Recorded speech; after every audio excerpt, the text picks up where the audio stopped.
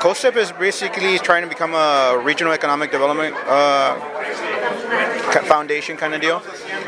We're trying to cover 7 counties, which include, of course, the 4 counties that we know as the Rio Grande Valley, which is Star, Willacy, Cameron, and Hidalgo. And then they want to add on Jim Hogg, Zapata, and I forget the third, the 7th one. Webb, yes. So basically, they've gone away. They started a couple of years ago trying to do foreign direct investment for that region with Matt, of course. But now they're starting to try to do a little bit more local. So instead of doing foreign direct investment in the Europe side, they're still trying to do regional business recruitment, primarily on the industrial side for the 7 counties. And also trying to see if they can shore up some of the rural communities with support,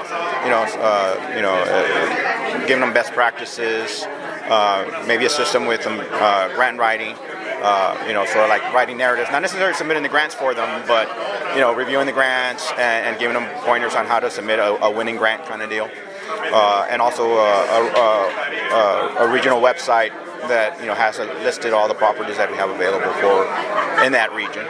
Well, I know I exchanged text messages this week with Adam, okay. So I know he's in Europe. Yes, he's in Europe. He's part of the some of the initiatives that they're still doing. We actually gave about, I want to say, $400,000 grant to the Texas Economic Development Corporation, and so part of that bought us some exclusivity.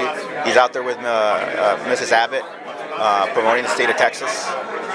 He's also attended the governor's dinner to promote economic development in rural areas with some of the principals in the state, and so was able to represent our region, or the region that COSEP represents, and talk to some of the principals in Laredo and stuff like that. So potentially some business from Europe coming this way. Potentially some businesses, certainly some unique leads, aside from the ones that come just into the state, and hopefully make the region a little bit more competitive. Especially for like I said, the smaller EDCs, because obviously Harlingen, McAllen, or Brownsville, they have the staff to go out there on their own. Ralph Garcia goes all the time to Europe and China. But some of the smaller ones, that might need a small supplier, stuff like that. It's kind of the things we're trying to promote. And your specific work, what will my specific work is COSEP actually has 2 different organizations. Obviously, it's COSEP itself, which is trying to do the economic development, but they also manage a foundation, which has been around about the same amount of time, and just started to do post-secondary education and workforce development grants to institutions of higher education, as well as organizations that are 501c3 and promote our focus, which again is certificates, GED and certification, and anything that has to do with apprenticeships, internships, and post-secondary degree. And that's more where your work is? That's more where my work is. Right now we have 5% of the portfolio that we have to give away before the beginning of our fiscal year. And so Adam first started this, and he's actually been able to give away about a good $5 million. And so one of our most recent endowments was to the University of Texas, RGV. We gave them about a $5 million obligation, about $1 million a year for 5 years. So, that's that. What will they be doing with that? Post-secondary, it's an endowment grant kind of deal for attainment. I don't know what the focus is. It probably has to do something with education or STEM. We don't hear so much about all that. Yeah, we try to keep it on the down low, but obviously, it's again a focus on the 7-county area. And usually the reason we like I said, we just barely started. Our first funding cycle was in 2019. So we're doing our 4th this time around.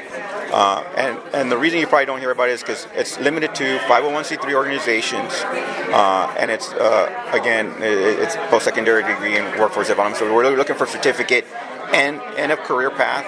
Sort of last dollar. I've heard that phrase. The last dollar gap financing. Credit recovery, and so it is limited, and of course the kicker is it's a 1-to-1 match, so that's usually what stops organizations from submitting. Most grants, how you have that 30 or 20% match. we actually have a 50-50. So it's one of those things where we try to keep it on the down low, but at the same time, we do want to raise the awareness of our foundation. It's actually, the foundation is called the Real South Texas Education and Community Development Foundation. It's a privately 501c3, and that's kind of what we're doing. So it's got a different name. It's not called COSTEP itself. It's not called COSTEP itself. In fact, they gave me my own business card, and I'm actually supposed to be calling myself the RSTEF guy. So it has its own unique logo. It's similar to, you're welcome to have the card. It has its own unique logo. So the foundation is still, is you could say it's RSTEF.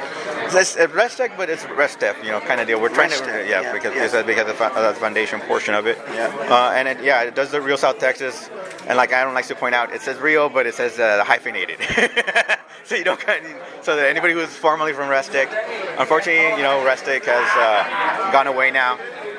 But its members still stay active. I mean, they're active with a partnership, and they're active with a COG. So we're trying to see if we can get them to be part of Friends of COSTEP on a quarterly basis, and trying to promote. I mean, on the terms of COSTEP, we have a regional website that has properties, commercial and industrial properties available through our website on Final Properties. So that's one of the things that COSTEP is trying to do. Well, Rafael, we've learned a lot tonight. Thank you for this interview. Have I missed anything else? Anything else you'd like to add? No. I mean, I think you're going to see a lot of more information from COSTEP as we continue to consolidate and make concrete our work plan for the next incoming year. Thank you so much for today's interview. Thank you. Good.